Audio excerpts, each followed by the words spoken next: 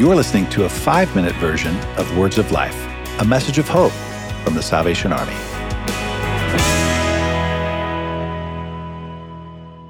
Hey man, I consider you a brother from another mother. Literally, I appreciate the fellowship that we share, and it's a privilege to be on this show with you today. And I would say that that feeling is definitely mutual.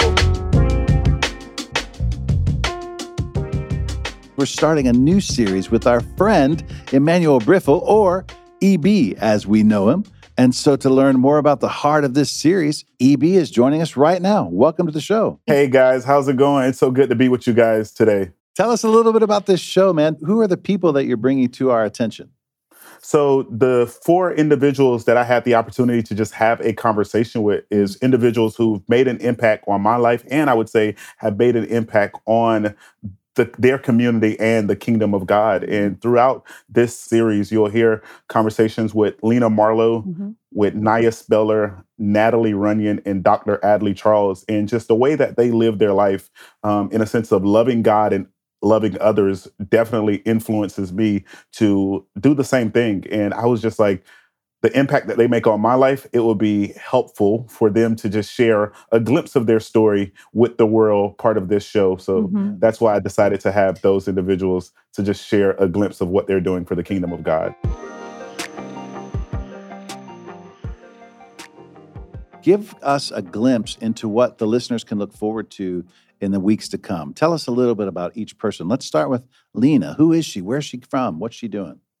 So Lena is a college student at Asbury University. And unless you're living under a rock, or maybe you're a first-time listener to this show, you would know that Asbury had something amazing happen through this encounter with God, where people from all over the world, in a sense, found themselves descending on this small city of Wilmore.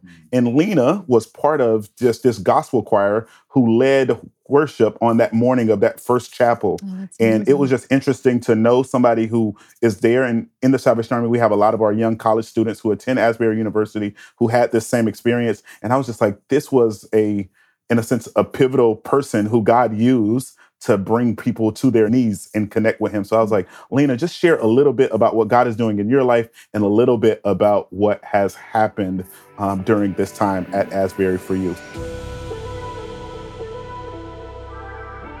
So you interviewed Naya. Tell us what you learned about Naya. Naya, I did not know was a Salvationist. And so Salvationists are people who are part of the Salvation Army Church in some way, shape, or form. I like to look at Salvationists as anybody who helps the Salvation Army fulfill its mission to, in a sense, preach the gospel and to meet human needs in the name of Jesus Christ.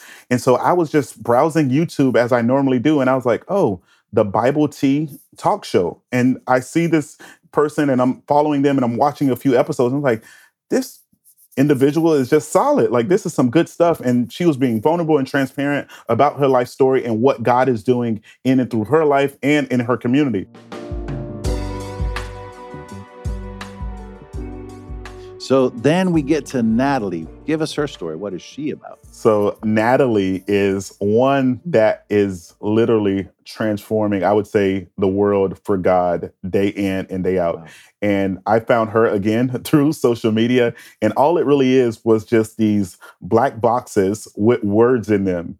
And you hear so many people with just this church hurt or this challenges that they have within the church. And I don't mean the church as in just like this one specific building, but it's either people they've entrusted with their spiritual life or their spiritual walk, and then something happens. And I think sometimes we forget that we all are humans and we all fall short of the glory of God and things happen. And that's not to dismiss what people have been through, but the same transformation that can happen in us can happen in them. So I just reached out to Natalie because just the words that she put in these black boxes, I think they resonate with so many people who are part of the church right now and some who are not part of the church anymore, but at one point in time was part of the church. So she just has a simple tagline of raised to stay and saying that we are raised to stay in the midst of adversity. We're raised to stay in the church. And that might mean another church down the road, or that might mean, but like just knowing who God is in and through your life and allowing him to lead you to him daily.